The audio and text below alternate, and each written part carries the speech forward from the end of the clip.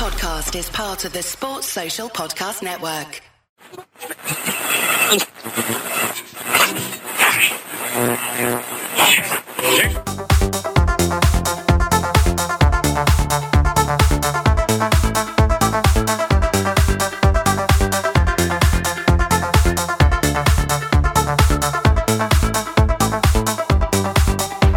Hello mates, it's the midweek fix. We're back on the cans because that's how we work. Well, I am. I don't know about the rest of the lads. We'll find out in a minute.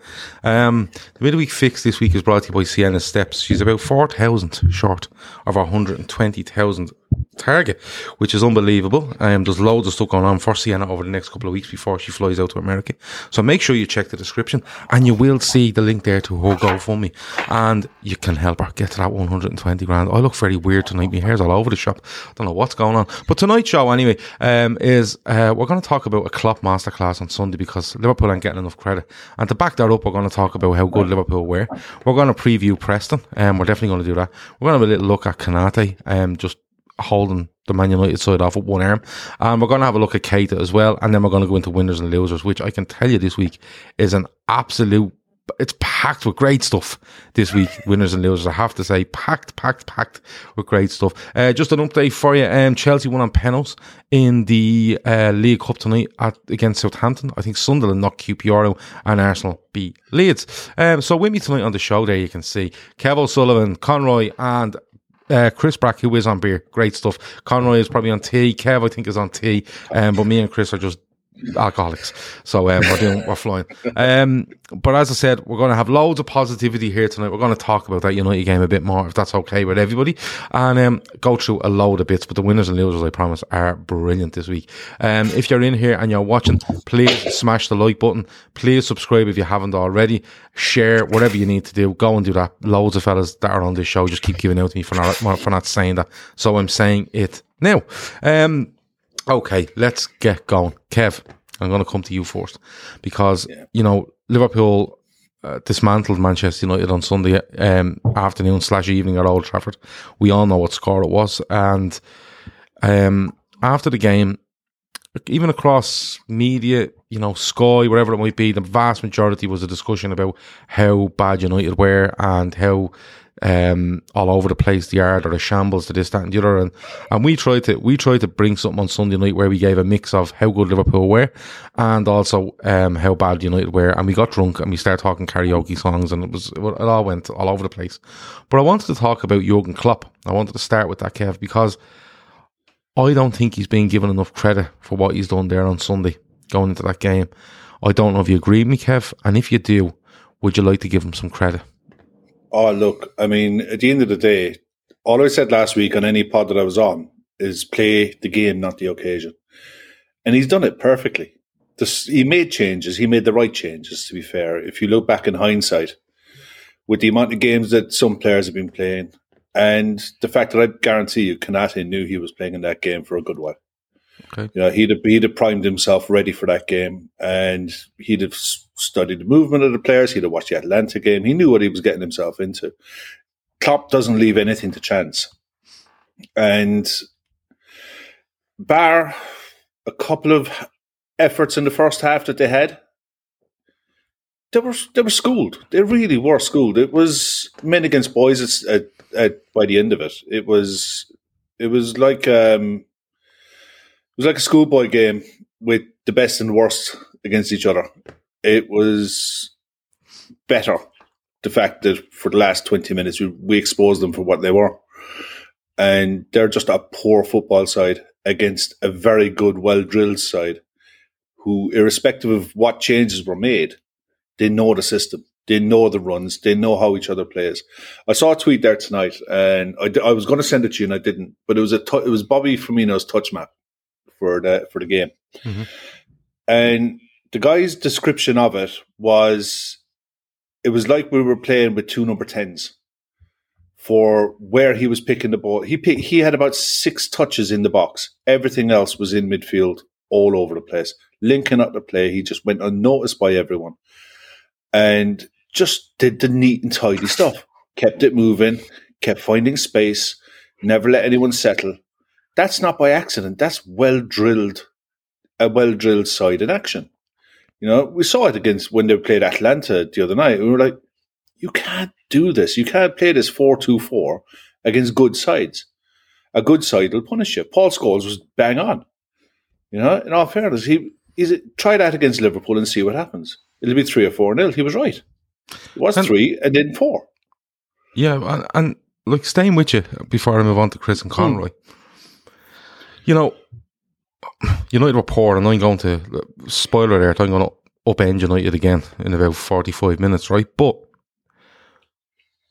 is this, Kev, down to Klopp? Because he looks at that, right? I seen a comment today on social media where it said, Ole Gunnar Solskjaer sent United out to press high, but his players weren't too sure of the exact instruction. And this is what led. Now, for me, that's a complete and utter lie, right? It's madness what's coming out, and I'll get on to it later. Yeah. But do you have to give credit to Klopp here? Because, yes, he probably tells Kanate well in advance that he's playing because he's going to deal, and Shawnee and others have touched on it, Jamie the other night, that the pace of Rashford, right? I think Rashford up against Trent one-on-one is a great battle. Yeah. But Trent wants to go the other way, and they'll try cheat and put Rashford in that channel. So Kanate's pace is good. It's a good move. That's a good move. He keeps Keita in the side despite what went on during the week. He scores a goal. He's probably at fault for two of the two. Well, partly at fault for the two of the goals. Partly at fault for both. But he puts them back in. Gets him straight back in, right? Now, that may be down to numbers, but he puts him straight back in. He could have done Jones. And then the Firmino thing, where I think Firmino literally drops in and nearly makes it a diamond in midfield, knowing that these centre-halves, with a half a press on the sides, and these centre-halves willing to follow you, there's just going to be acres in behind. I think Klopp sees this well in advance and puts the players and the system and the movement in place, because let's be honest about it, Liverpool weren't scintillating, but they were so efficient in their movement and their touch and how they got around Manchester United that I think Klopp has to take massive credit for this. Did you watch Match of the Day? Match of the Day too. Did you see the analysis after? I can't bring myself to watch it, Kev. It was actually really worth it because they did a piece on Naby and Jordan Henderson, and they, you know, when they put the two circles around the two players, and they did that. Yeah, it was really good. It was actually really good from McTominay and Fred, and they were all over the shop. One was going, they were just all over the shop. Now, bear in mind that Naby and Jordan Henderson had never played with each other in the two ever. As far as I can remember, anyway. Not in a meaningful game. They were so in sync. Once one went, the other was behind on the cover. And it was constant all the time. There was no gaps in between. There was no ball that could get through them to get into Ronaldo, to cause them problems. It was just little things like that. The Klopp is... that it's a combination of everything. It's the players' know-how after years of doing it. The players' willingness to do it after years of hearing the same voice telling them to do it. And then the manager having the craft to know how to motivate these players year after year after year after year. It's so rare that you see a manager at any club these days at the top level stay in a job for as long as Klopp and Pep are without having big drop-offs. I mean, our drop-off last year was purely injury-driven. But in general, our standards for the last 2.5, 3 seasons are ridiculous. And that's mainly down to Klopp's motivation and being able to keep the players up. It's phenomenal how he does it. You know, it's a craft. It's a real craft. And the guy's a fucking genius, let's be fair. Yeah, he is. He is a genius. Chris, I'm going to come on to you and I'm going to talk to you about a player and I'm going to talk to Conroy about a player. So I'm going to give you Ibrahima Konate. That's his pass map against Manchester United. As you'll see, he completes the vast majority of those passes. I think there's a couple there they're showing as failed near their box, but I think they might be more interceptions than anything else, and I think they claim as a pass or whatever. But like as Kev said, and I tend to agree with him, Chris, he's being earmarked for this. I don't think Klopp throws him in away at Old Trafford and tells him on a Wednesday or Thursday. I think he's being earmarked and they've looked at it and it's probably been confirmed in Klopp's mind over the last week or so, looking at Matip and maybe a bit tired, and you know how kind of fragile Matip can be at times. But talking about Ibrahima Konate, like what a game to come in and play, Chris, first of all. And second of all, the way he's just manhandling fellas around the place and straight in, 21, 22 years of age, going straight into the middle of United players when it kicks off, and as if to say, like, I don't give a fuck if this is my first away game. I don't care if it's Manchester United. I don't care if it's Old Trafford. I don't care if it's live on a Super Sunday. I'm in here and this is who I am. I just thought it was brilliant from start to finish for him. Oh, mate, it was awesome. It was pretty much seamless. And that's the biggest compliment I give him. It's like you've been playing in that position for 4 or 5 years for Liverpool. The bit I liked him, coming wide, he's not afraid to get the ball. He's very front foot. And the one thing where he probably has the edge over Gomez is the one that Gomez does get done for is the ball over the top in the air. It's still probably a weakness of Gomez that he's got to work on, but look, he cleared everything up. And I must admit, that Ronaldo moment where he kicks Jones showed me Liverpool are back mentally. Because I think you and me were on a pod after we got beat by Chelsea 1-0, and similar happened to Gino Ronaldo, and no one gave a shit. They all just stood there and watched it happen. Nothing happened. Whereas here, the whole team got around him, bodied certain ones, throwing Fred around like a rag doll. It was like watching a wrestling move for those who watch. It was hilarious. But no, he was brilliant. I like the fact he's front foot. It's typical Liverpool, it's risk-reward. And I was amazed, because I did the pre-show, how many heads were falling off that he was starting, and people having this head that because he's fourth choice, that you thought it was like I was putting Reece Williams in the side. He was brilliant. This is a lad who's won't be far off being a regular for France soon. He's immense. He's brilliant, and this is what Liverpool can do now, which we couldn't do last year. Which is we can now do horses for courses. Which is it'll be Canate for Man United away, but maybe for Spurs at home. It'll be Gomez, because Gomez is better at covering in behind. It was immense. It was brilliant. And it gave Trent that little bit more freedom that he probably can't do with Matip because of the pace element of him. But also, he looks comfortable when he goes to right back. He doesn't look like a headless chicken, and really clever passing. So I thought he was brilliant. I thought he was brilliant as well. And, with the huge thing we've seen from Matip, for me, is the way he takes the ball out. He takes the ball out and he maybe commits a forward to follow him, or he commits a midfielder to come out of their shape. Now, there wasn't an awful lot of shape to Manchester United at the weekend, but I've seen little things from Konate as well where, as the first half in particular progressed, he was basically going, there's space here, I'm going into it. And he was going in and popping balls into the forwards, or just, even just bringing it 15 yards and then getting it to Trent, which was getting Trent 15 yards up the pitch, or committing another player that meant 2-1 couldn't close Trent. It was 1-on-1 and he could pick his pass. I just thought he was unbelievable. And when you see the size of him, how quick he is, strong, good in the air, good passer, not afraid of nobody. Like, for him to run into that, for the biggest play is great, but the biggest thing for me is when that happens, he goes straight in. He goes for Ronaldo, then he has a bit of Bruno Fernandes, then Fred comes over, he has a bit of him as well. And I said it on Sunday, I think if Virgil van Dijk had looked him the wrong way, he would have given Virgil a slap as well, as if to say, you stand there. You see the size of him though, Gav. He is bigger than Virgil. The guy is massive. I think if anybody was that built, I think you'd be quite fancy yourself in any fight, to be fair. Yeah, I don't think he's scared of anybody. But it's the confidence in him. It's a self-confidence to go in there, because, like, we've all seen high-profile-ish players, in big games, and they shy away from that. This is his first away game for Liverpool. He plays at home at Palace. But this is his first game, and he just goes in as if to say, like, Virgil's in, I'm in as well then. Robbo's in, I'm in. And they were all in. And you're right, what you say, Chris, mentally, that they weren't standing around. And we've said it loads of time on this show, and you'll hear it on other Liverpool podcasts or maybe from pundits and stuff. Liverpool can be a bit nice at times. Not falling down in a mental state, or not mentally weak, but sometimes it can be a bit nice and a bit, is that a free ref or is that a yellow ref? But you could see on Sunday they were like all over the ref for everything. Absolutely everything, and I loved it. But I thought it was brilliant, and I thought we should give Konate a little chat tonight. He got a bit of a chat on Sunday night, but I thought it'd be fair to just single him out and just have a look exactly how he was, and he was brilliant. And Conroy, the next player I want to come on to is Naby Keita. Now, he splits opinion massively amongst the Liverpool fan base. I don't think talent-wise. I think it's availability and maybe his consistency and is he strong enough? Is he strong enough physically to keep up with what Liverpool are looking to do? And we've seen signs over the last little while that maybe he is.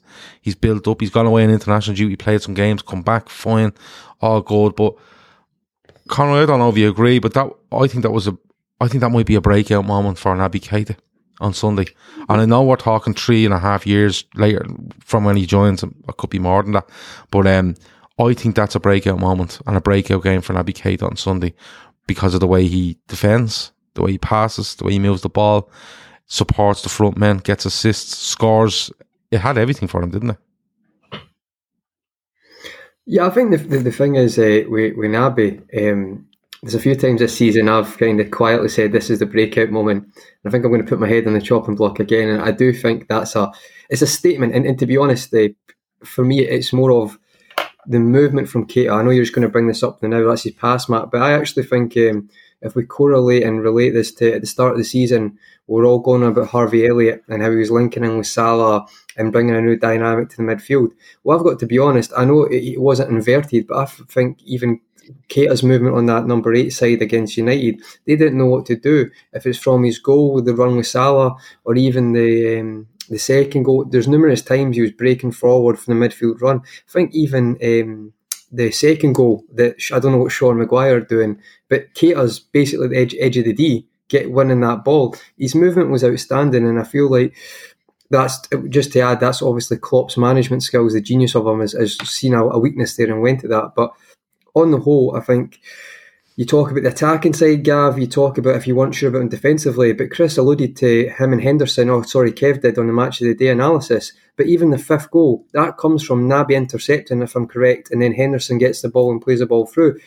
I think Keita is, you don't have to be built like a brick shithouse to be, you just have to be intelligent and know when to do it. And I think in the past, Keita's maybe been too eager to be the only one who's pressing and not, do it the way the team are moving at the same time. But for me, I'm going to say it quietly, Gav, I think this could be, because for me, it doesn't have to be a dynamic, amazing midfielder. It just has to be 6, 7 out of 10 every week, can do the job asked of him. And then I think as he grows in that role, you'll get more performances like you've seen on Sunday. The confidence. Now, you will have bigger tests in the sense of there won't be... Preston. No, yeah, well, maybe Brighton will be a harder game in the sense as they might be a bit more defensive resolute against you. But however, it's still a massive stage and he turned up, and I actually feel like I think he will now. I'm looking forward to see how he progresses now. Because as I say, if you look at the stats, if you want to talk about stats this season, Naby, that's 3 goals now, 1 assist. I think there's a few goal involvements at the weekend as well, and in previous games. You've got the volley against Palace, the volley against Atletico Madrid, which they two being off the back of each other, I don't know why no one's talking about. That's like 2 of the best volleys ever in anyone's career on the back from a left foot and the right foot. And then obviously a goal at Old Trafford that's been quite scarce for us in the past. So I agree, Gav. I think this could be a breakout moment. I'm actually very intrigued to see how he carries on from this. So am I, because and I think I still think the key to it for me is how involved he is, and by that I mean no niggly injuries, no issues. Now, don't get me wrong, he has to come off on Sunday because of an horrendous tackle. That could have been a lot worse than it actually ends up being. News on that today is that he's okay, and also Thiago's back in training. So that's really good news with regards to those two, because we were literally down to 3 midfielders at the end of that game. But even that news, it's probably a heavy bruise, and maybe thank God for the shin pad being there. But even that news, 6 months ago you would have said he's gone for 6 weeks, and it doesn't matter if it's a bruise, he's gone, because I think mentally in his own head he just couldn't. I think he just couldn't get himself, if he wasn't 100%, he couldn't get himself on the pitch. And you see that with a lot of players. There's very few Premier League players out there that are 100% fit in any game they play in. But there's some out there that will just play when they're 90, 80% fit. And there's some that just won't. They want to be as close to 100 as they can. But even that news today that, Naby seems okay, should be okay for the weekend. That's brilliant. That's even different to what we've heard about Naby Keita for the last little while. And you'll get people saying, well, his availability, he's only missed one game this year. He's played what? He's only missed one game this year, isn't he? Yeah, he has only missed one game. But in previous times, like he might have been available, like, and the comparison then is usually about him and Henderson. Henderson's played 50% more games than Naby Keita since he's arrived at the club. And people would say, well, he was available. Well, if he was available, he didn't play. And the reason he didn't play is probably because he wasn't trusted. But now I see the trust coming. And I think it's a two-way street. I think Naby Keita is trusting himself. And I think Klopp is starting to trust Naby Keita. And I think it's brilliant. So I was just delighted with that. You never walk alone 96 says this, and Kev, I'll come to you. He says, being really impressed with Naby, just thinks he needs to work on being more press resistant. And I think that's coming from, and I remember this in the first half, Kev, he gets robbed of it. He gets robbed of it in the first half, where he just doesn't look when he's collecting the ball, he looks at what's coming. United rob him and go on the break. And that's the only thing I can think of. Small little things like that, Kev, just keeping an eye around him and knowing where his own players are to find him at times. Yeah. And he's absolutely fine, isn't he? But that'll come with minutes. And look, for me, Naby going forward, no, I've got no problems with him whatsoever. The issues around him were exposed with Atletico Madrid because, look, they were glaring. And he was partly at fault for both goals. And it was naivety in both of them. That's all it was, is just naivety. Allowing Lamar to cut in on his strong foot from a corner. Should he have been isolated one-on-one? Probably not. And at the same time, tracking a runner. It's simple little things, but they'll come with time and minutes on the pitch. It's when he's turned, isn't it, Kev? Yeah, exactly. That's probably the one. Yeah, that's probably the one little area where, to be fair, Right. United didn't expose anything like that because they didn't allow him to. But that's probably what got him at Madrid, is they were quite good at making him turn. I think he's much better. He's not good running back to goal, but I mean that's a development area. Yeah, look, a lot of people are underestimating that result at Atletico because of the state of the Spanish league. I'm telling you now, they're Spanish champions and they'll win the league again. They're a nightmare to play against. They're very good players, and they're well drilled as well, unlike United. And Naby had a couple of issues in the game, but no disaster. He was culpable, but there's plenty of blame to go around on that side for that game. Against United, it was night and day, the difference. He had a freedom. He was expressing himself. He was bursting his gut to get up there for his first goal. And the way he took it, the composure in which he took it, it was like, I'd say that was about 2 inches away from De Gea's foot. He looked. It was so close, but it was just the way he took it, side foot. There you go. I think the way he takes it, I think De Gea thinks he's going across him, and he just opens his body out, and De Gea can't shift his body weight. He can't get his body weight across. De Gea is actually not bad in the position he's in. No. He's making. He should be out a bit further for me, but that's De Gea. He doesn't come off his line in one-on-ones. He likes to hold his ground. But I just think it's the body weight. De Gea can't get his body weight shifted when Naby Keita opens his body. But that's the thing. I think it's the trust. It comes back to the trust. Even that goal for me, because it's always been the way with Klopp, hasn't it? Because when he finds, it's the same with Ox. Exactly. But when he finds a trust in you, what happens is he trusts you he knows where he's going to expose United, and he has to pick the player he trusts most to become part of that exposure. And he picks Naby Keita, because if you watch that goal, right, Naby Keita may have went and stood in midfield looking for a second ball off Firmino. Naby Keita might have not went looking for anything. He may have held his position. Naby Keita may have literally been standing 10 feet deep of Jota, saying, "Can I have the ball?" Because that's what Naby Keita was expected. He gets it deep and he runs when he moves with it. Whereas that there was, I think it was Jota into Firmino onto Salah, and Keita's gone. He's not standing around looking to be a playmaker. He's bursting through the middle of the park and nobody's near him. And that's where you need to pick the right player to trust, because he could have went with Ox. Will Ox do that? Possibly, yeah. Ox would have more of an inkling for me to go for that. Do you know what I'm saying? But I think Naby's better going the other way. And I think Klopp actually trusts him a lot more going the other way. But that's where it is. I think he's starting to trust him. I think he's starting to trust him in all aspects of the game. But look, it was brilliant from start to finish. Can I just add something, Gav, before we move on, mate? Can I just add this one part that I do think is going under the radar? Playing Diogo Jota again after he scored at Anfield, playing the same front three he played at Anfield at Old Trafford last year. It's kind of not getting mentioned. Chris was talking about the countdown to kickoff show, and I seen the lineup, and I was buzzing with that front three, to be honest, because Diogo is showing. Well, but he's showing consistently why he's not a number 9, but he does sniff things out more. Probably one up. Obviously, Salah's a bit immortal right now, but when it comes to that kind of strikerish movement and the way he kind of he drops to allow other people in. I think Jota is superb, and I'd said this in a few other videos before on the channel, but for me, it's not the front three anymore, it's the front four. And Jota has made a massive difference, because I also think Firmino can play with freedom now, because it's not like, I need to get this many goals, I need to be that. I feel like the four Jota's signing is actually, now you're seeing it with not the lack injuries we had last year, it's a massive improvement. And I just see that goal. See when you've got someone like Trent as well who can find that pass. I love a goal like that. Yeah. That, to me, that's football, because simplify the game. Do something you're great at. He knows when Trent gets there, he's going to find me there. Absolutely. You look at the highlights of a tapping. That's my favourite goal. I just wanted to shout out to Jota, because again, I think he's just been an absolute bargain of a signing, and I do think his movement goes under the radar, especially not from you lot, but in some of the analysis. I just think Jota, another great effective performance. But Jota does what he's there to do. He's in the box to score goals, and in fairness to him, he's very creative off that left. The Mane thing, I think Mane doesn't start because of Klopp's comments with regards to playing a lot of players that had played a lot of international football, and he felt a bit, he made a kind of wrong decision there. He says that after the Atletico game, and the Matip thing doesn't stand on that. That's clearly a pace thing for me and Kanate. Yeah. But when you look at, I think the Mane thing is, because you have to remember, Mane goes away with Senegal, and he's literally their main man, and everything is piled on top of him.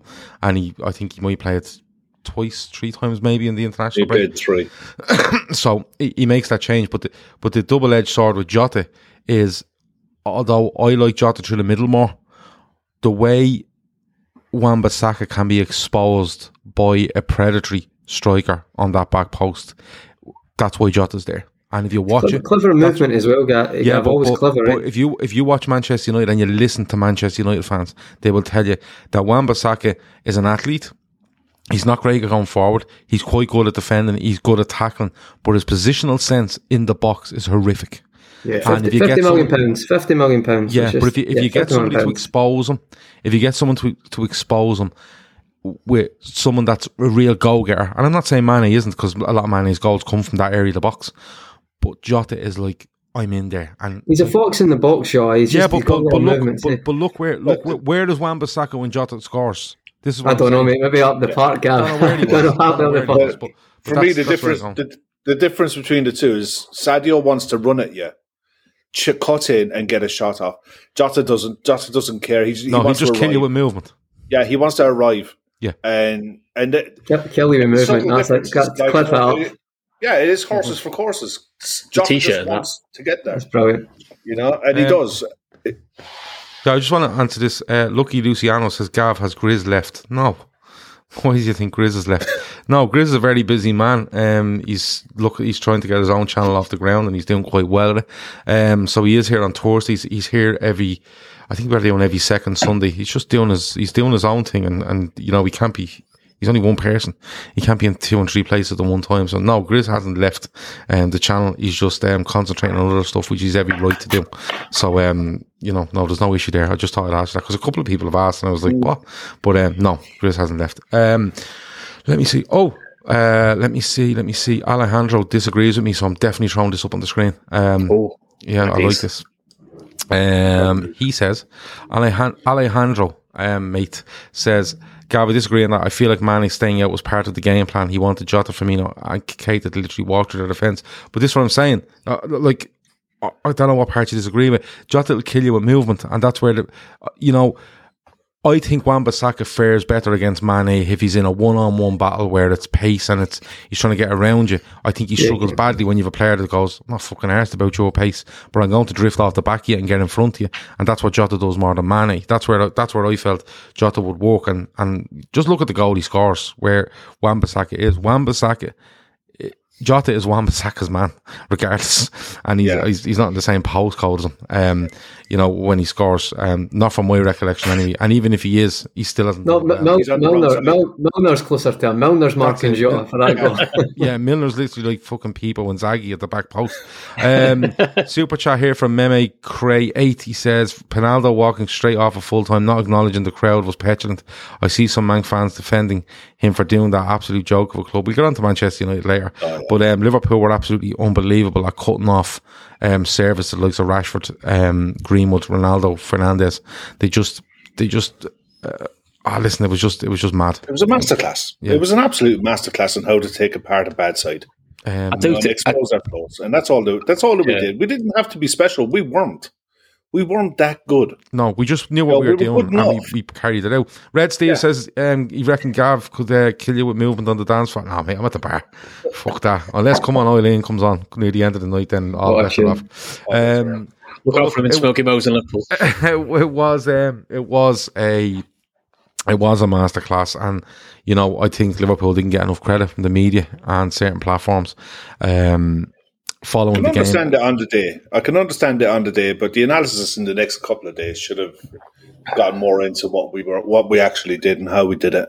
Because I guarantee you, the Spurs analyst team are looking at what we did and how we did it, and if they're not, we'll get to those later. But they can't do what we do. Spurs.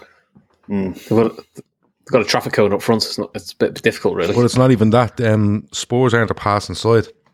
I'm not a passing and moving side for me. They're a bang, bang, bang, try to get it through your side, where Liverpool have probably one or two power passes in them, but we'll see how they go. I kind of want United to get something at Spurs, and I want them to get something off City, and they give them another contract or something like that, something fucking mad, which just not bad. Let me see. Imagine he gets an extension. Now, Veranda Cheese is telling lies here, so I'm going to bring it up, and I know him personally, and I can tell you he's lying, because he says, I told you on Friday we'd smashed in Gav, and you said I was on the cans. Incorrect, Veranda Cheese. Because I told them on Wednesday we were going. My words. This time last week when I got myself in trouble, I think about 30 seconds into this show last week, I said, by the way, we're turning up to Old Trafford on Sunday and we are upending Manchester United. And I think I might have went for 5 or 6-1, but I can't remember. It was a high score. What you actually said last Wednesday was that Harry Maguire will be sent off in the 8th minute and we will go on to record a record result, a bit like Manchester United against Southampton at Old Trafford last season, which clearly didn't happen. And now you're making these words up this week. So I just thought I'd pull you up on that Veranda Cheese. But thanks for watching, and I enjoyed the call.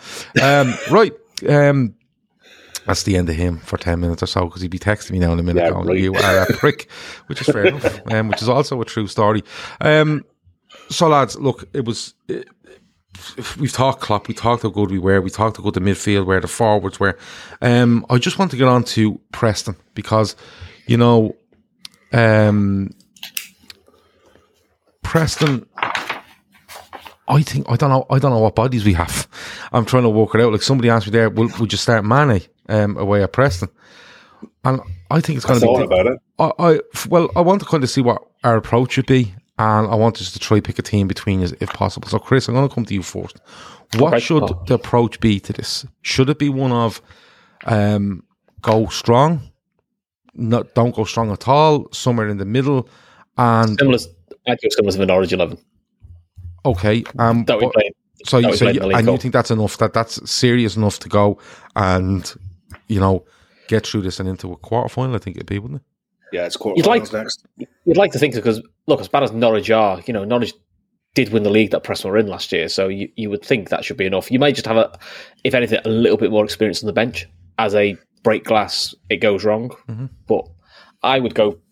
Well, we all know Adrian's playing because Alisson will get a rest and Kelleher's ill.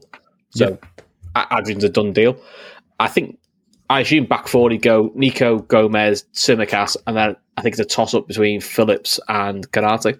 If Konate's not playing the weekend, you may as well play him against Preston. Yep. So you're going Nico Williams right back? Yeah. Tsimikas left. Gomez. Left. Yeah. Gomez, and then either Konate or Phillips. If Konate's not playing the weekend, then you may as well play him against Preston. I think you might play Phillips in this game. Yeah. Possibly. I don't. I think he'll go with Konate. I honestly think he'll want to get minutes. And look, Nat signed his deal when he knew the score. So I don't know whether he signed the deal to up his transfer value or what's the story. I have no idea. But I can't see any other way that he doesn't play Konate and Joe Gomez as a centre-back pairing.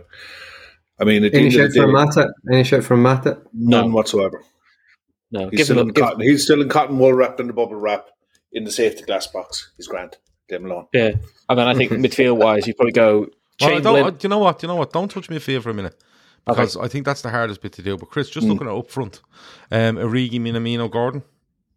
Gordon's out. Okay, Gordon's out. Gordon's out, yeah. He's only just back from an injury. That's why I wouldn't be surprised if Sadio does start and maybe plays an hour. Okay. No worries. Mane, Minamino and Origi, I think. That's a pity. I was looking forward to seeing Gordon again. So was I. I did hear something that he's been out for the last couple of weeks. He's not long back to training. Yeah, he's not long back to training. Okay. And Chris, where are you going for midfield? What do you think? Chamberlain, Morton, Jones. Yeah. Okay, so I wanted to ask a question on this, and you've gone with Chamberlain, Morton, Jones, all right? Kev, we're short numbers in midfield. Should he go with a second youngster in midfield and only risk, or is the fact that Keita being okay and Thiago due back as well and back in training, does that kind of soften the blow and gives you a little bit more options and you can take a little bit more of a risk in midfield tomorrow? I think there's two things in this. I think Fabinho will be all right for the weekend, and Henderson will be there for the weekend, and hopefully Naby, if not Curtis. But the beauty of the League Cup is you've got 5 subs. Yeah.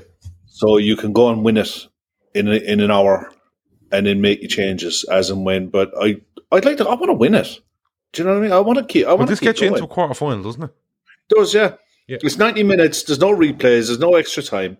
You have 5 subs.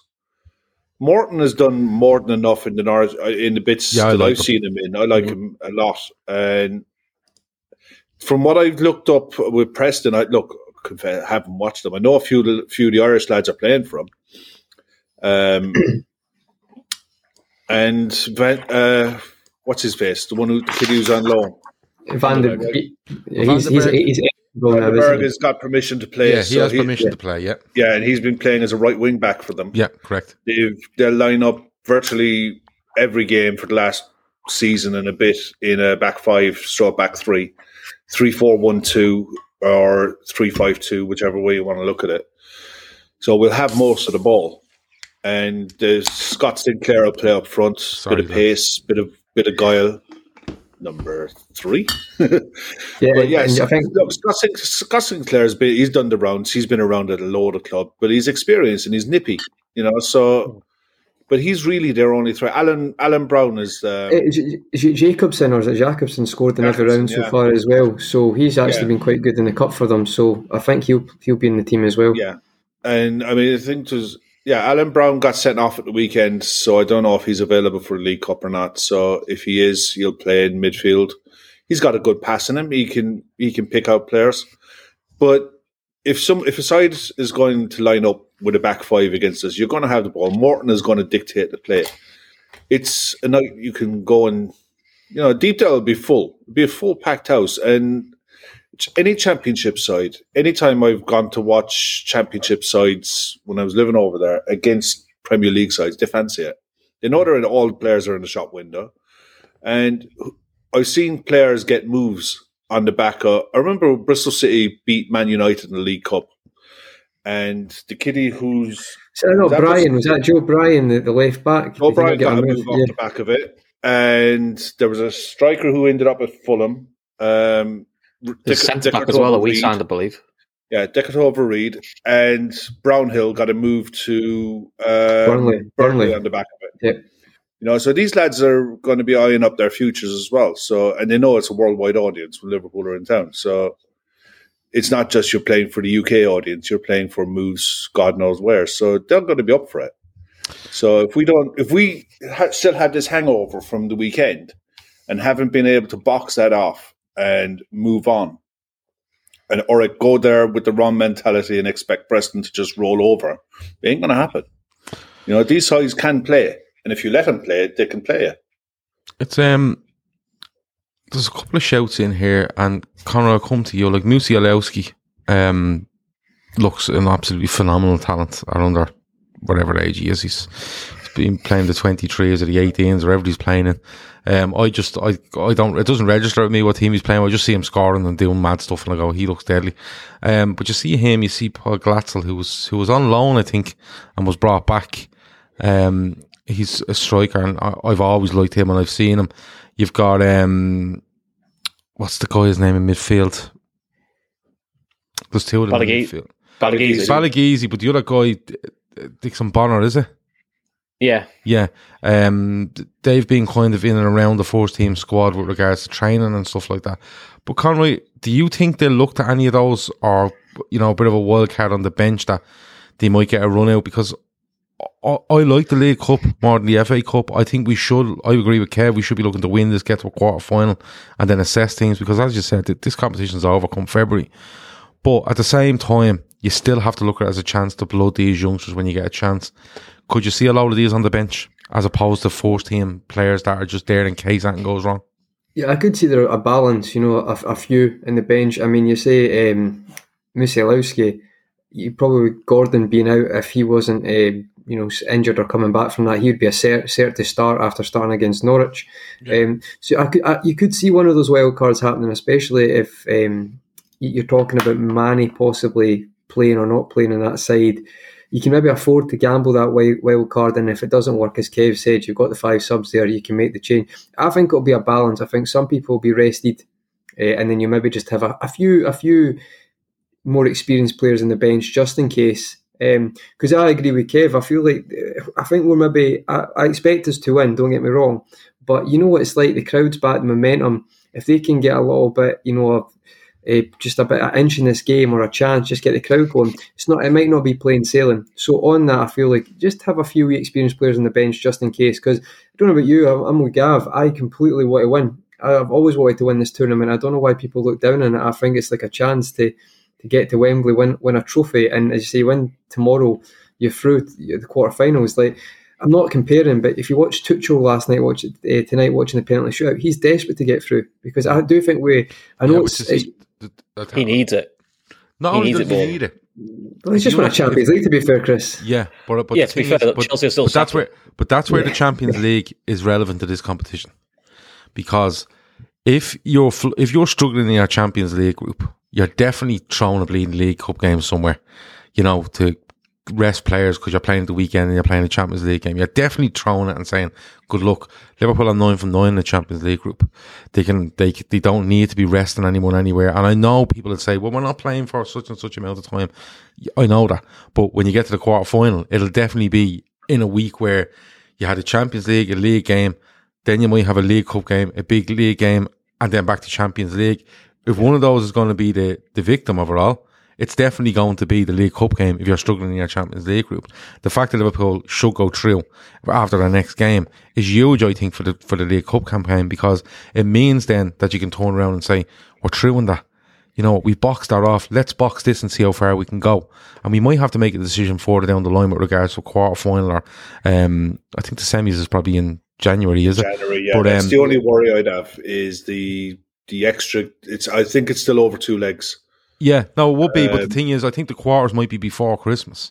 Yeah, it would be. Yeah, they come around quick this year. Yeah, so usually our Champions League ends around the middle of December, so you should have that boxed off, so you can actually prioritise the League Cup, if you know what I'm saying, and then look at it come the middle of January when the semi final is on. So it's one of those. I think the where you are in your Champions League group, I think, has a big bearing on the League Cup and the FA Cup. Kind of, it depends where you are in those knockout games, but the League Cup, I think, Chelsea want to get through there tonight. They're okay in their Champions League group. If Chelsea were really struggling, if they were really struggling, they'd be going, strong enough as well tonight. Yeah, they did go strong enough.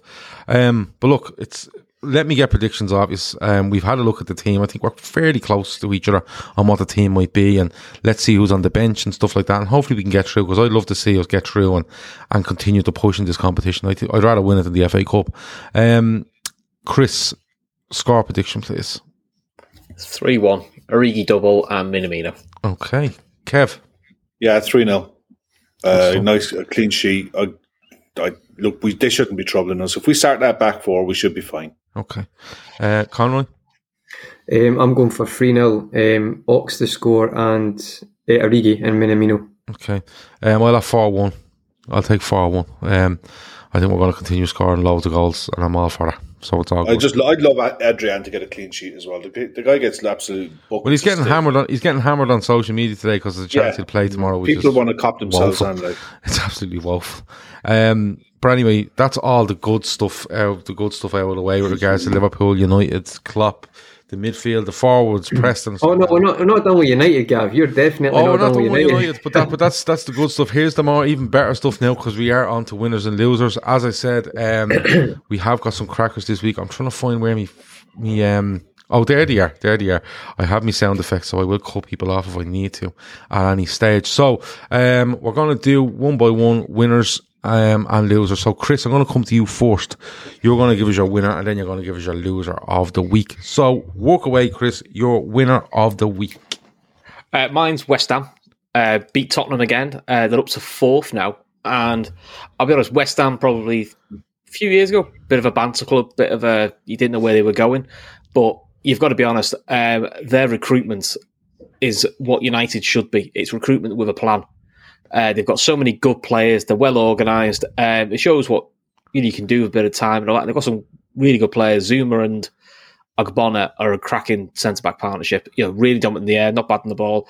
I do like Fornells as well. And Declan Rice, who I've not always been the biggest fan of, is really stepped up a level. And as long as they keep Antonio fit, they're a real threat up front. So I actually think when we play them in 2 weeks' time, that's going to be a tougher game than going to Old Trafford. Just on the screen there, from West Ham United, it's a quote from Declan Rice. He says, "We've completely transformed the way we are as players, as people. That's down to the manager. It's down to the players buying into what he wants. And every time we go out there, even if we're beaten, we come off the pitch knowing we've given everything." That's a huge thing, I think, for West Ham, because West Ham for me looked like, if gone back a year, 18 months ago, you got a goal against West Ham, they were done. They lived off the adrenaline of being in a game, and then when you've scored one against them, they weren't in the game anymore.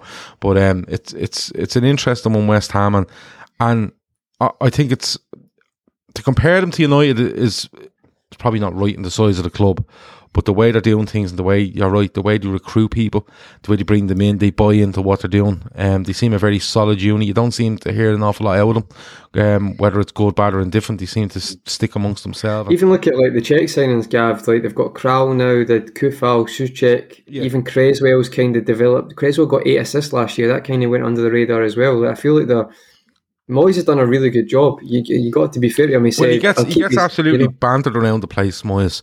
But the thing is, if you find him the right level of club and give him the right amount of responsibility, i.e., not too much money to spend, I think he's really. But give him the responsibility, give him the reins, and I think he's showed what he could do. Yeah, absolutely. I think he's done really well. Because what you can say, if you look at the right back at the moment, Ben Johnson, who's fiddling for Kufal, who's been outstanding for West Ham. Yeah, he was good. He was good on Sunday. The best you can say about Ben Johnson is you forget Kufal's injured. Yeah, which is saying something. So again, it's another person coming in who knows his job, which is down to, as much as I'm taking Mikel, that's down to good coaching and a good structure. So look, I think West Ham have just been really good, and actually I think they've coped very well with the European league swap, because we do know that Thursday Sunday can be a bit of an issue. I mean, we're seeing Tottenham struggle with that, but I do think they cope with that very well as well. Yeah. And do you think they can make top 4? Sorry, Gav, do you think they can make top 4, Chris? No, I don't. I don't think the squad's quite deep enough. I do think they should be looking to get Europa League again. Yeah, 100%. I think so. Thor says, funny how West Ham being decent in goals, Sullivan and Brady have, I presume he means have been quiet. They didn't quit the club, did they? No, they've just been very, very backseat. Yeah, they've shut the fuck up, is what you're trying to tell me. Yeah. Okay. I think West Ham might struggle in the second half of the season. They depend on too many key players for too much, and I think they'll struggle in the second half of the season. A bit like what Leicester do. They'll give you hope, and I mean, you look at when they moved from Upton Park into the new stadium, and all you heard was bitching and moaning out of the West Ham fans that it's not the same. It's just look at them now. The best thing that could have happened to Moyes was the fact that there was no fans in the ground. Yeah, he got time to settle the players in. And fans got time to appreciate. Got used to it. Yeah, they got time to appreciate that all right, it's not the bowling or whatever they call the other place. Yeah. But it's a football ground that we can go into, and I think that that's made them appreciate that. No, that's a good winner. I like them. Before I get on to your loser, Chris, I just want to mention something here, because before I go mad if I forget it. So Jason Surendran says R.I.P. Walter Smith, the former Rangers and Everton manager, passed away, I think today, after an illness. And some people be surprised that I'll turn around and say R.I.P. Walter Smith, because I'm an Irishman and he's a massive hero at Rangers, and I'm a Liverpool fan, and he was a good manager, decent manager at Everton. But I was delighted to see all the messages from Everton, Liverpool, Rangers, Celtic, Motherwell, all of Scotland today about this man, because the one thing that comes up, I don't know a lot about Walter Smith, other than he's a football manager, but the overriding thing to come out of today was how nice he was, how much of a gentleman he was, how respectful he was to whoever he was talking to or whoever he was interacting with. And when you have Celtic fans coming out saying the man was an absolute gentleman after he'd literally caused them misery for most of the years he was at Rangers Football Club, I think that's an absolute testament to the man. Conrad, I'll give you the word on this, because being Scottish, you'll know a lot more about Walter Smith than I would, so I'll open the floor to you. Yeah, no, just kind of reinforcing what you're saying, Gav. And I know Alan McCoy's, fair play to the guy. I think you've got to remember Alan McCoy was a player, then assistant coach. So it's like they became a father figure, then became great friends. And he was on TalkSport earlier and just basically summed them up. And I would say, with the reaction on social media, sometimes it's a toxic place, but you've seen the messages from, like, especially in Scotland, you talk about Celtic and Rangers fans, but there's been a lot of... from both sides, it's been a very, very sad day, to be honest, because just to add, Walter Smith was Scotland manager. We actually went up in his tenure, went 70 places up in the rankings. One of our famous wins against France at Hampden, as far as I'm aware, it was a Hampden one. We won 1-0. So he's just like for the nation, he's just a football great. But I think as a man as well, you can just tell that with the reaction of everybody, a great man. And it's a very, very, very sad day. It's a very, very sad day, and I really feel that it's just been very eerie constantly today. And just even hearing you talk about it there, Gav, it's just just hope you can rest in peace now. And I know he's came out today, he's been ill for quite a bit of time. I know Souness was up at the weekend to see him there, and a few other Scottish people or football friends went to see him. So just, unbelievable person and unbelievable manager. And what he done, I know on the Scottish side of things, I'm not going to make it all about football, but it's like he achieved some amazing things.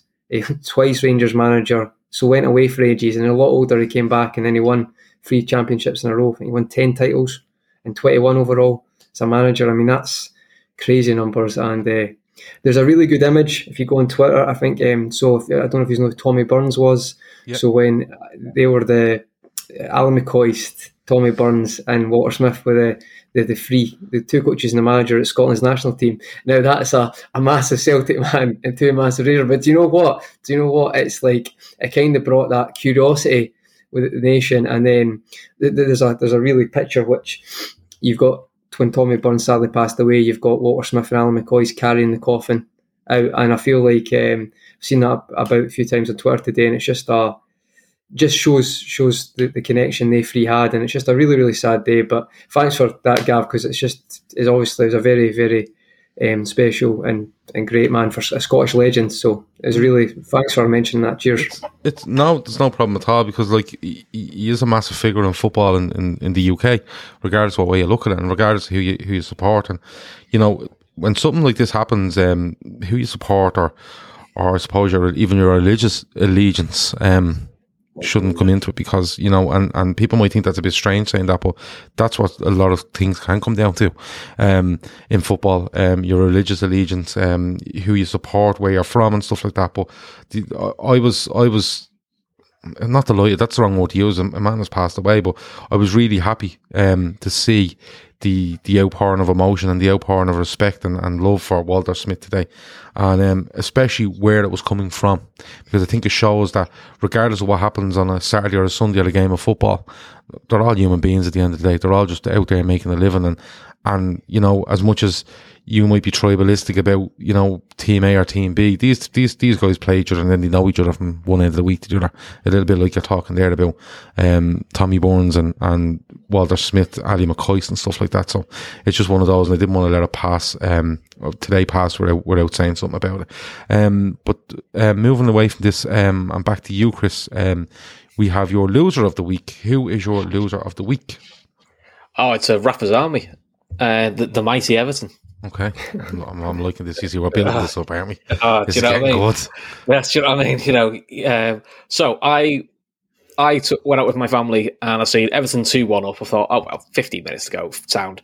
Came back, my mate texted me because I had no reception. It said, fancy blowing a lead like that. So I thought, oh, they must have drew. And I saw they conceded 4 goals in 12 minutes, including a hat-trick to a lad who they basically decided wasn't good enough for him and didn't play him. In Josh King, and I absolutely love his post match where he just basically went, I had a point to prove, and he gave it the big one. But it was just the most Everton result I've ever seen, and they're basically the opposite of West Ham. They're paying the price for shocking recruitment over the last few years. They've had plenty of money with Mashiri, and they've spent it badly, and they've recruited badly, and they're now reaping what they sow, really. And it's quite glorious to see, really. So I've quite enjoyed it. Well, Dan Austin from the Anfield Wrap had this tweet up at the weekend, and I fucking loved it. He said, Josh King taking 6 months' wages off the Blues for a total of 0 goals in 11 matches before turning back up at Goodison with his new club and bagging 3 in a late comeback win. Every time you think you've seen peak Everton Football Club, they prove you wrong. God bless them. So that was an absolute belter from the weekend, and Everton had to be up there. We couldn't let that pass because I laughed my head off on Saturday. Look, I remember literally being in the house on Saturday, right, and I think Everton went 1-0 up very early on. Watford equalised, I thought, and then Richarlison, I think, makes it 2-1 on 64 minutes. And I thought to myself, right, that's that done. You know, that they'll push on now. And I genuinely did look, and I came back and went, what the fuck is going on here? 5-2. And I was like, I have to go. And you know, on the app on the phone, like, you get all the things, but then about 15 minutes at the end of the game, it comes up, official highlights available. And I was tapping on the Everton one as quick as I could to see what went on, you know. But it's not even that. It's, I'm just waiting for this Rafa stuff to bubble. It's gonna blow, isn't it? It's definitely gonna blow. My Blues mates have already had it off now. Yeah, I'm waiting for the bubble because there's a couple of things there that their FFP, they're all over the shop. 95% of their income is being covered by wages. Rafa Benitez is there. They're starting to stutter slightly, and it's going. Do you know something? I could see us bashing them in the derby. And I don't know if we're home or away to them first this season. I'll have to go and check. I hope it's away. And I could see us going there and bashing them, and then literally run for cover when that happens, because it's all going to go absolutely insane.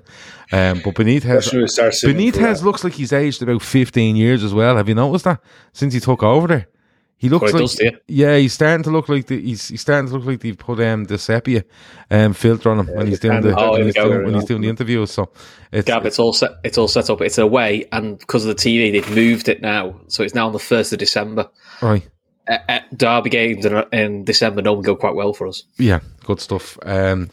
Let me see. Red Steve is getting abusive. He's getting aggressive, and it's not towards us for once, not towards me for once, which is absolutely cracking.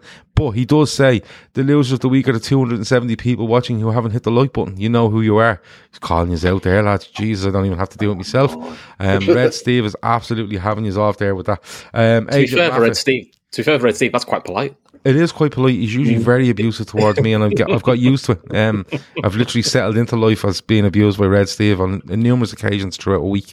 But that's your winners and losers. So let's move across to Conroy, winner of the week. Well, it kind of correlates with Chris. Thanks for that, Chris, stealing the thunder. But no, only joking, mate. It was Josh King. It's because you stole my answer. No, I know. Sorry, mate. Chris never forgets. But Josh King is, I've said before, proven Premier League striker. When he was at Bournemouth, he could play behind the striker with Wilson, intelligent, good footballer. And I actually wanted us to be in for him. I've liked Josh King. If you watch the type of goals he scores, you can tell he is intelligent, even at his Blackburn Rovers time in the Championship.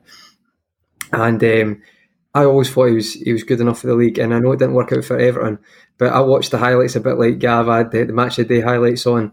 And to see King score those goals, and actually it was like the first one just kind of kicked his confidence in as well, because then it's his actually second goal where he takes the top off and goes a bit mad. And in the last goal, he doesn't cut it back, he rolls it back on his left foot, and actually he waits a little second and he just passes it in with his left. His right foot rolls it back and passes it in with his left foot. I was really happy for him because I do rate him, and I was buzzing for him. And to score a hat-trick like that, when you probably think Bournemouth went down, you've moved, you've been bandied around a few teams, it's not working out, and then to kick your Premier League season like that, fair play. And yeah, I think he deserves a shout out. Yeah, I definitely think he does. He's at Everton there, and he plays 11 games, and I just think he was there at the wrong time. I've been impressed with Josh King anytime I've kind of watched him. I like the way he plays. He's strong, he's quick, he's direct, he's an eye for goal. He's done really well at Bournemouth. Injury or two though, I think has hurt him. But in saying that, to come back and do that to Everton was just glorious. And I seen a video today of, it's from the main stand in Goodison, and there's a good video on his phone, and he's absolutely just gone level 1 to level 10 apoplectic. It was so fucking good. Loser of the week, Conroy. Loser of the week is any broadcaster that doesn't employ Peter Drury. Because he's actually, it's not even a fluke now. He's actually that good. It's getting ridiculous. I know you got the one there, Gav, but in that, I think as well, it was like, there's a few times in that commentary where he just smashes it as usual. You're meant to feel the emotion. You're not meant to feel, is that commentator being biased or is he being too unbiased? You're just meant to enjoy it. And I feel like there's other guys, Jim Beglin, I just think they're on a different level. And to be honest, I'm just getting a bit annoyed. Why have we not got these commentators are genuinely the best at what they do? So my loser of the week is any broadcaster who's not employing these. You can maybe say AKA Sky Sports and BT. Mm-hmm. I just don't see why other countries are doing it, and they're great at their job. So they are the best. So just wanted to shout out them. Peter Drury is very poetic in the way he seems to very articulate. I don't know what, like, you hear people saying like that commentators script this, and if he scores they'll do this and they'll say this and that, but it seems to roll off Peter Drury's tongue like it's just so natural. Like that one there when Salah scores, Peter Drury's words are, and he captures the moment. The man is extraordinary. The match is extraordinary. The scoreline is extraordinary. Mo Salah. But that's like, beauty levels, Gavs. He's like, he's trying to, like, he feels like that makes people feel it. They're going to remember that. It's got to be, because it's iconic game. And it's like, but then you just get, Liverpool scored. It's like, we just scored a fifth goal at Old Trafford, mate, honestly. Yeah. I agree with you. I absolutely agree with you. Kev, winner of the week. Ibrahim Konate. Nice, like it. Talk to me. I was a fan of his, like Keith, when he was at Red Bull, and I thought he's the one. He's definitely the one I thought we should be after. I watched him for France in the under-21s, and he just looked a colossus. He's a boss.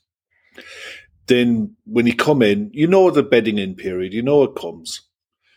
And you saw a glimpse of him, and then you see the team sheet, and you're like, holy shit, he's done it. He's only gone and done it. First time he's partnered with Virgil. First time he's played with that back four. We caught United offside 7 times in that game. Mm-hmm. That line was perfect. Yeah. He never dropped. He never flinched on a set piece. The only worry was maybe being dragged out to the right-hand side once or twice, but when he did, he handled himself and got back in. It was a huge occasion. He'd have grown up watching this game. This is the biggest club game in the world over the weekend. It was the most watched game in world football this weekend.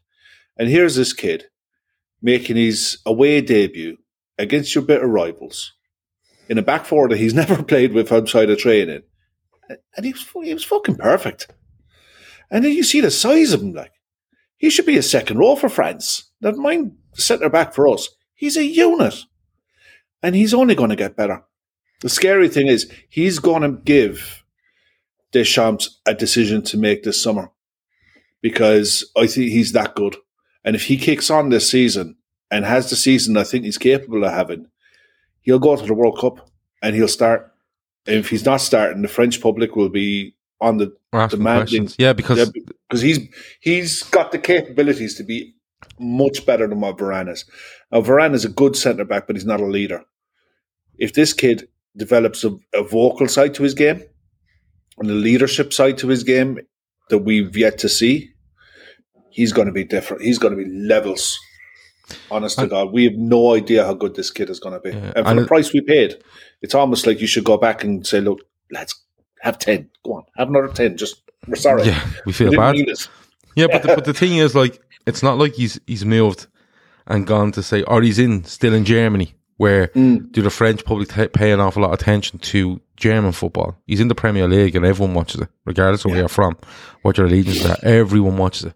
And I think, I think you have a point. I think if he pushes on and he pushes Matip to be Virgil van Dijk's partner and plays the majority of games for Liverpool this season, coupled with the fact that Liverpool could go deep in the Champions League, you'd have to look around and go, why isn't he starting? You'd have to look around and go, why isn't he in the squad? Why isn't he pushing to start? And yeah, I think he could. I think he could give Deschamps between himself and Jules Koundé, between the two of them, they're the two that are really going to push. And I think if you're doing it for Liverpool in the Premier League, that pushes you ahead of Jules Koundé doing it at Seville. Yeah, but the only thing I would say is, and Darren Dunbar, he's a bloody unit. Darren, was that you yesterday roiling up Barry Glendenning on Twitter? I think it was you. Fair play to you. Was it? It might have been you. I'm not too sure. But basically, someone was winding up Barry Glendenning, who does he does the podcast with Richardson, doesn't he? Yeah, he does the Guardian one. Yeah, he does the Guardian one. Basically, Barry Glendenning was saying, you're not getting better analysis off fan TV, blah blah blah blah blah, and I think it was Darren, and I could be wrong, but he said, well, you should watch the Daytippers if you want an unbiased opinion on proper football chat. And I just told Barry, I wouldn't bother me. We got drunk and talked about our favourite karaoke songs. And in fairness, Glendenning did turn around and go, sounds good to me. So he probably did listen. So if you're listening now, Barry, you're very welcome. Hit like, comment, subscribe. Yeah, there you go. We get Steve off you. We get Red Steve off you. But anyway, yeah, I think you're right. I think they might have a decision to make. But having said that, as I said, some people in the chat there are saying keep him away from fucking international. That might just be down to game time, guys. If he becomes like the recognised pairing for the rest of the season, but if it's maybe not sparingly, but Matip, maybe if he's injury free, plays a majority, do you think that might come down to decisions as well? Yeah, it could do. It absolutely could do. Because it's a late World Cup as well. He's got the rest of this season and the first half of next season to cement it. Yeah. You never know. I mean, these kids will have grown up on Laurent Blanc and Leboeuf and the history of France winning World Cups. Look, they're going to want to play. So I hope he's in with a shout, because if he's in with a shout for playing for France, that means he's doing the job for us. We've just bought an absolute diamond for a pittance. Yeah, and you know what? People are saying keep him away from international football, but if he plays that well for Liverpool, it means we're doing something right, and we're somewhere at the business end of the season, and that means that's the swings and roundabouts. Darren Dunbar confirms that it was him having a go off Barry Glendenning yesterday. Steve Thomas. That's brilliant, mate. That's Glendenning is a funny man. I'm sure Barry kind of looked and went, hold on, is this a podcast telling me not to watch them because they're just drunk people that like karaoke? And it was basically that, yeah, because I've got to the stage now where, listen, likes, subscriptions, all are great, but I'm just here to have a good time, and whatever comes with it. That's the way I am. I've literally got cans and chaos, mate. Cans and chaos, yeah, and having a good time, and anything else that comes after that. Life's too short. Have a good time, and if we get bigger and bigger as we go, great. If we don't, I'm happy doing this with whoever's watching now, and we just keep drinking cans and having a great time. Genuinely, Kev, loser of the week. I'll tell you what, he's getting away with it at the minute, but Nuno Espirito Santo is absolutely getting away with being a spoofer. Well, the fact that Ollie is having such a good time at the wheel is deflecting a lot of attention away from a fair few managers in this league. No more so than Espirito Santo. The idea, do you know what? I felt so sorry for Matt because. Well, there's Matt there. Matt Hayes says, I truly do not care what this man has to say ever when it comes to Nuno Espirito Santo.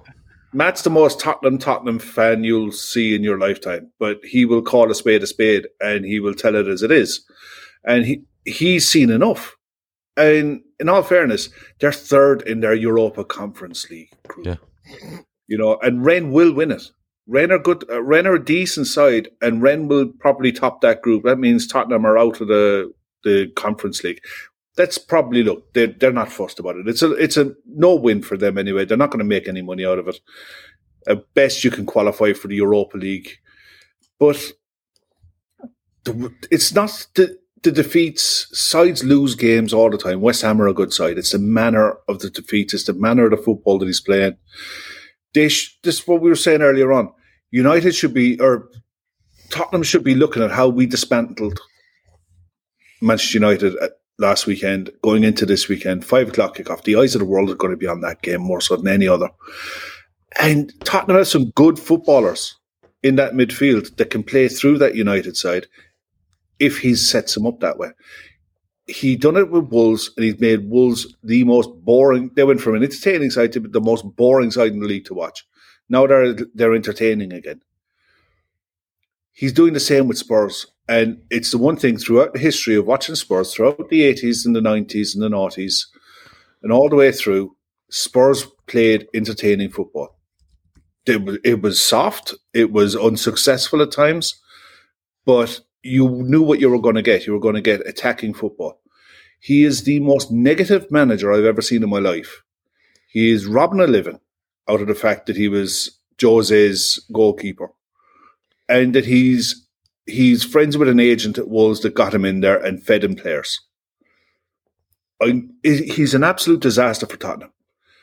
And the longer Tottenham stick with him, the bigger that hole is going to get, because the truth of the matter is at this time of the season, the points difference in the league is minimal. The goal difference doesn't lie. The goal difference tells you the truth about who's having a good season, who's having a bad season, and who's in a false position. Spurs are at a -6 goal difference, and that should put them down around 12th or 13th. Forget where they are at the minute. They're in a false position. They're bottom half, mid-table side with their main striker who's looking to get out the door. And Heung-Min Son sat there looking at, you want me to take balls off my chest from 50, 60 yards? That's not my game. You know, and that's what he's asking them to do. The head tennis that he tried against Arsenal was a joke. You know, I've yet to see them play a good 90 minutes under him. I think they've been appalling. They've overtaken Arsenal as the joke club of the Premier League for me. Do you know what the big thing for me is? Do you know what the big thing for me with these is? And I was thinking about this the other day because I watched Wolves on the Saturday away at Leeds, right? And I watched Spurs away at West Ham on the Sunday. And the difference here is that I think he's quite a pragmatic manager. I think he's quite a defensive manager that looks to hitch on the break if possible, right? And at Wolves, yes, he was being fed players. He definitely was, right? But he was being fed players that were looking to prove themselves and move on, i.e. Jota, maybe Neves that'll move on, a Traore may move on. Neto would come in as well. Neto was the same. I'm amazed that was Patricio in goal has moved on.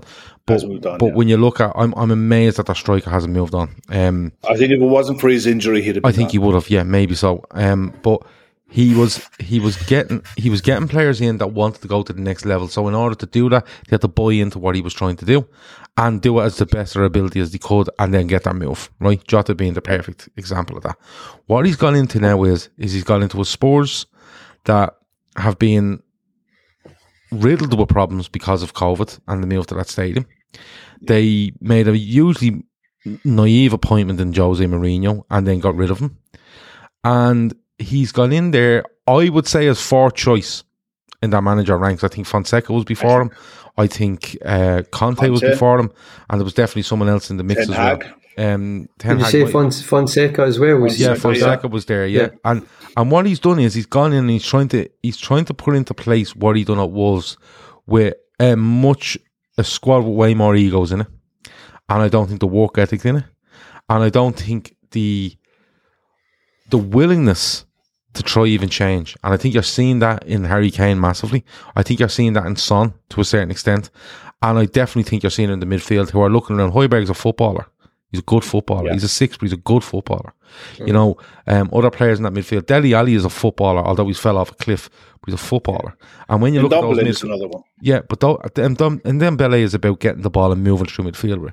And what they're being asked to do is basically bypass the midfield and look for the midfield to pick up scraps. And it's hard to do. It's hard to do. It's like watching Jack Charlton in the 90s. Lobbing a ball from back to front over a good midfield. But the thing with Jack Charlton is he had, despite the players that didn't want it, they committed to what they were trying to do. They committed to it. They all bought into it. This is something that's not bought into it, and I think they're going to struggle, and that's why I think United might go and get something off them. But I think he's definitely. I think how long will he last, Gav? How long will he last, Gav? The only thing I would say is I think Kev's right. I think there's a reflection there because of Solskjaer, what's going on. Maybe Arteta earlier on in the season as well, and he's going under the radar. But you see, Daniel Levy wants to get rid of him. He's paying another load of money, and then they know he's desperate, and then they'll know he's and then someone coming in mightn't fancy it, but go, I'll get 15 million a year out of this. So it's one of those. Here's the biggest thing with that. Newcastle are going to be looking for a top-end manager. Yeah. Man United is a job waiting to happen. Mm-hmm. So any top-end manager worth their salt is going to wait and see what happens. Spurs had their chance in the summer to get a good coach, a good coaching setup. Yeah. And they fluffed it. I mean, Daniel Levy, the great deal maker, he's had a disaster. He's had an absolute mare. And this notion that he's some wheeler dealer in the transfer market and this and that, sorry, not having it. He's an absolute spoofer. Let's be honest. We can also bank on Chelsea might just sack Tuchel if he wins something, because that's showing the Chelsea model. They don't tend to last more than 2 years. Do you know what, Chris? I don't think that. I think as long as Tuchel can keep the dressing room sweet at Chelsea, and that's a tougher ask because Tuchel's problems with PSG was more to do with the board and Leonardo than it was with the players. There was a couple of egos in there that he wanted out. But his problems were more above his head. He had some problems at Dortmund. He was like that at Dortmund, though, wasn't he? Yeah. He eventually falls out with everyone. He just does it in a slightly different way. So yeah, he's got an abrasive personality. But I honestly think Chelsea will stick with him for the medium term. I think. Well, look, I think he's definitely a decent loser of the week. Winners of the week for me are the Liverpool fans inside Old Trafford on Sunday. They had what looked like the best time that I've seen in a long time. So I want to give a shout out to them because they had the absolute crack. Ole's at the wheel. They were making up songs. They were singing along to the tune of United songs and putting their own words to it. They had a ball, and they didn't have to wait long to start it rolling. They were literally 4 minutes after the whistle went. They were 1 up. After 40 minutes, they were 2 up. After 30 minutes, they were 3 up. After 47 minutes, and still in the first half, they were 4 up. And after 50 minutes, they were 5 up.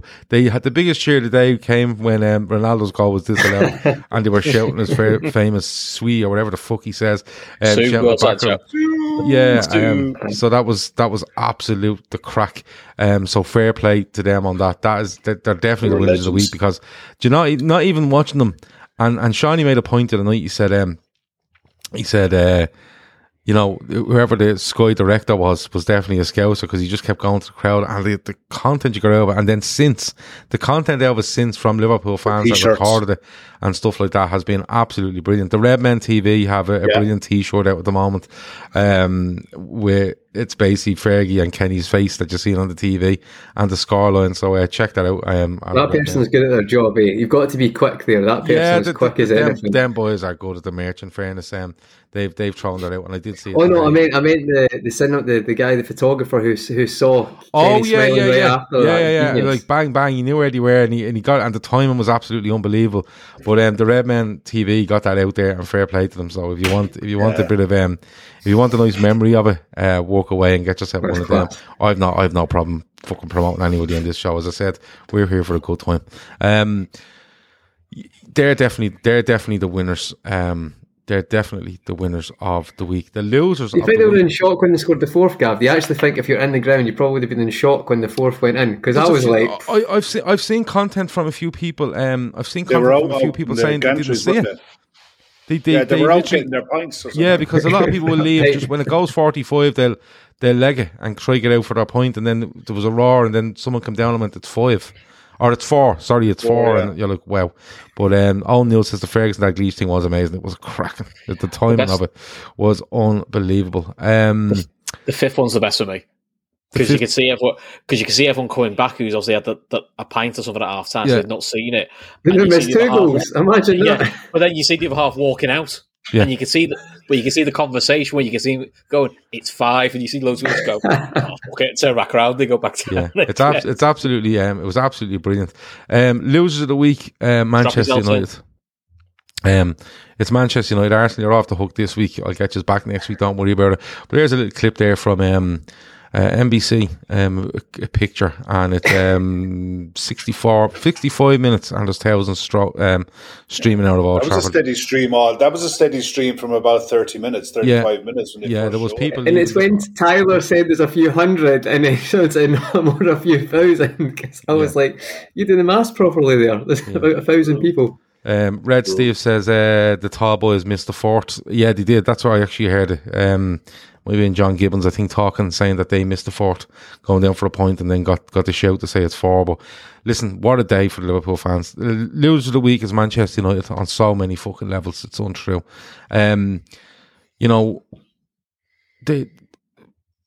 Manchester United fans, Manchester United fan TV, various ones, Manchester United affiliated pundits, people on the radio, Gabby Agbonlahor, I have to throw him in there. I can't even go there. But they all felt that United could turn up and do something, and convince themselves of this, and they were absolutely hopped off. It's as simple as that. They were hopped off.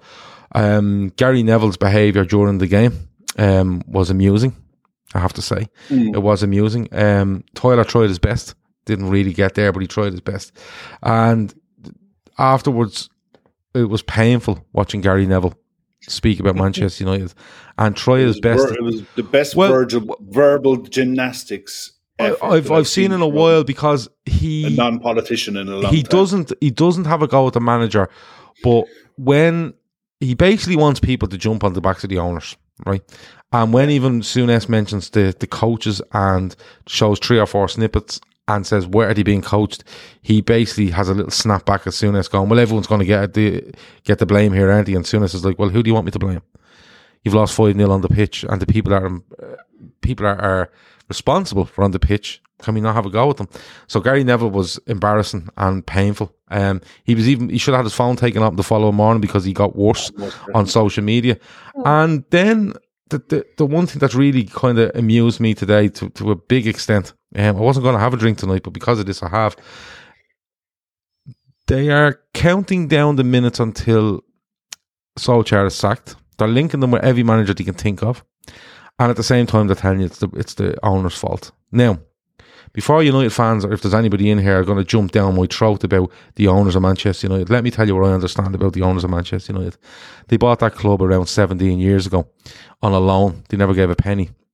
And what they've done is they've used Manchester United's money to pay it back. They've taken probably between £1 and £1.5 billion out of the club on top of that in that time that has passed since probably 2004, I think, or 2005 when they buy it. They are on the verge of selling shares worth 170 million, which they will keep for themselves. And they're probably sitting on a 3 billion asset that's currently running at a 450 million pound loss. Out of that loss, they take that out of the 3 billion that they could sell it for. They walk away with 2.5 billion on top of that 1.5 billion. So they've taken 4 billion out of Manchester United in 16, 17 years. And I fully understand the frustrations from Manchester United fans. But to turn around and tell you that it's the Glazers that's at fault for what happened on Sunday, and everything is Glazers out because of Ole Gunnar Solskjaer is madness, in my opinion. Madness. It wasn't a couple of weeks ago that Gary Neville was backing Manchester United to finish above Liverpool in the league. He was telling you that there was something not quite right at Liverpool.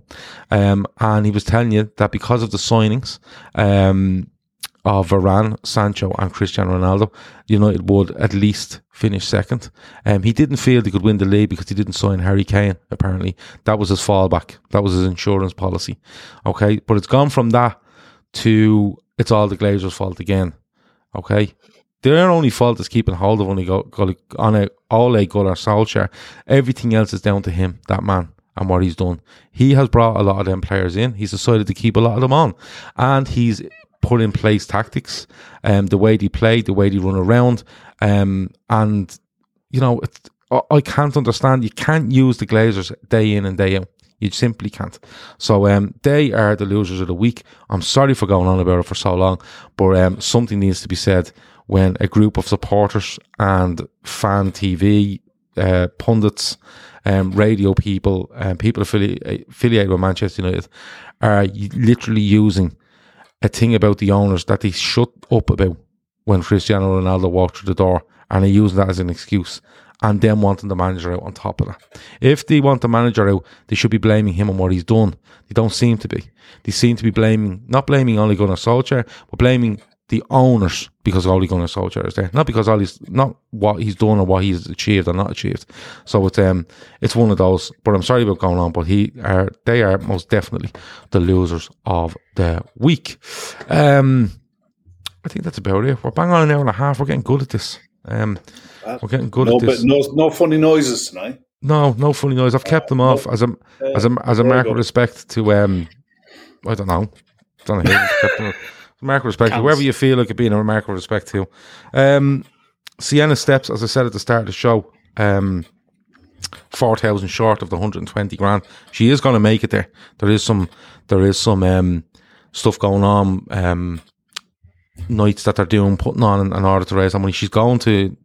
I think she's going to America in probably 2 weeks' time. So, look, if they can absolutely make that official in the next 2 weeks, it'd be brilliant. And look, if they go above the 120 and get to 125 and it makes them even more comfortable in what they're paying for in the recovery, that's brilliant. So the link is in the description. Go and check that out. It's in the show description. It's on our Twitter. It's on our website. It's everywhere. The new show that's coming in a month's time, it's called Man On Football Channel. That is in the description as well. It's a YouTube channel. It's going to be 2 shows a week to start off with. It's going to be broad football discussion from, if we find something interesting in Wales, we're going to talk about it. But we're also going to go mad over some player in the MLS at the same time. We're going to do 2 shows a week. We're going to have loads of fun doing it. We want people to come and support it. And not only support it, but have a laugh at it. We literally want to have a laugh at it. We're going to start supporting football clubs, obscure ones. We're going to be giving updates on them, and we're going all sorts of SPFL chatting there, guys. SPFL, the 3rd division in Scotland. And I might try see if there's any decent golf courses near Elgin and make it. I'm going to Elgin for work. And few beautiful distilleries, mate. Beautiful distilleries. I can mix it all up there. So listen, if you check it out in the description, we're launching in about a month, 2 shows a week to start with. But if people like it, we're going to make that more and more, as much as time will allow us. So that's about it. Chris, anything else before we go? Yeah, just keep an eye out for LFC women. They're playing on Sunday against Lewis. So if they win, they've got a chance of going top of the league. We've a women's show coming at the end of the week, haven't we? Yeah, fingers crossed. We're just waiting to get one more person tied down, but fingers crossed that should be out hopefully Saturday. So fingers crossed. So the women are doing well at the moment. 3 wins on the bounce and beat Villa on penalties in the cup. So it's going well. Okay, good stuff. And as I said, we're just finalising another one of those monthly shows, aren't we? Which have gone really well. I've really enjoyed them. So anyone that hasn't watched that, go and look up the women's show playlist on our YouTube, and you can check them out. Conroy, anything else before we go? No, mate. Just check out Ian Holloway's recent interview. I sent Gav it. Absolutely hilarious. Absolutely, what a character Ian Holloway is. So open go on YouTube. It's an interview with Ian Holloway. You watch it and you feel like running through a brick wall. The guy's just outstanding. So check that out. Okay, yeah, he's all right for a gas head. Kev O'Sullivan. Anything else before we go? All good, mate. All good. Congratulations to Republic of Ireland women's team tonight. Did a good away win in Finland 2-1 and put themselves in with a chance of qualification for the World Cup. So that'll be huge if they can get there. Okay. England had a win tonight, I think 10-0. 10-0 against Latvia. Yeah. I say the Republic only just missed out the Euros, didn't they? Only Yeah, just. exactly. I think if we carry on the way we're going and win the games we're expected to win, then we should get into a playoff for the World Cup. So fingers crossed. Good stuff. Women's football definitely on the way up, and a lot more people paying attention to it, which is a really good thing. Red Steve has two comments in here that I want to finish on. The first one, the man-on-man action channel. I don't know what you're insinuating there, Red Steve, but it wouldn't be like you to finish off without, throwing something their way, because you were a nice area and it's not like you. But he does finish off with, there is a jet fighter at the petrol station in Elgin. No joke. So he's not even telling jokes. So there must be a jet fighter just in the car park. Yeah, no, you do. You get there's one like kind of. I've seen a few. You get kind of like the wee memorial bit and the jet fighter. There's a few of them in Scotland actually. Yeah, Scotland's pretty class, guys. Pretty good. Like I've been to Edinburgh, but I genuinely I watch a YouTube channel called Golf Mates, and it's basically lads from around the Bolton area. They've 160,000 subscribers. It's a brilliant channel, but they basically go out playing golf in the local club. Then they might go off in parts of Lancashire, Yorkshire. Then they go off. They've been over in the United Arab Emirates playing golf all over the place. But they've done a trip. They've done one trip in particular where they've rented a camper van. Now, a big one, like an RV, like a decent size one, fits about 4 lads in it, which are golf clubs and everything. And they've done a trip around Scotland playing golf, and it's genuinely gone onto my bucket list. Like, I couldn't think of anything better than picking up a van like that, lashing the golf clubs in, and just driving and finding a pub and a golf course. There's loads of golf courses as well, Gav, in Scotland. There's loads. I genuinely would love to do it. Genuinely, I'd love to go to Scotland and do it. Because Scotland Ireland has some unbelievable golf courses, but I still think Scotland has the best golf courses in the world. So, yeah, it's one of those. Avo says, great show, lads. Thanks for spending the time to please us. No problem at all. We do this as much as we can. Drew is determined to let us know that Mark Obridge's real name is Brent. Fair play. I didn't know that, but there you go. I don't know how it's relevant, but he was determined to let us know. So there you go. We've let people know. Marcus good, in fairness to him. He's good at what he does. Some of the videos over the weekend, though, he got absolutely lashed. But I think he takes it in good spirit, in fairness to him. So, he knows what he's at. He knows the game he's in, and he's prepared to take it. Someone clipped him up to bits before the game and threw it into when the game was actually going on. And it was brilliant viewing, but I think Mark it's water off a duck's back. Rest of the week, tomorrow, pre and post match for Preston. Thursday is Carnage. Friday is Sports Unplugged. Me and Kev are back again for that. Pre and post match Saturday. Keith is looking after the Fatback 4 on Sunday because me and Shawnee are going for a drink. A really long drink. Could be a while. Yeah, a really long drink. So we might be back for Monday. That has been the Midweek Fix. Thanks a million to Chris. Thanks a million to Conroy. Thanks a million to Kev. Thanks a million to everybody in the chat. The comments, as always, were brilliant. There's loads and loads of likes there as well, which will please somebody. It kind of goes over my head, but it'll please somebody. That is it. Talk to you in a bit. Over now. Sports Social Podcast Network.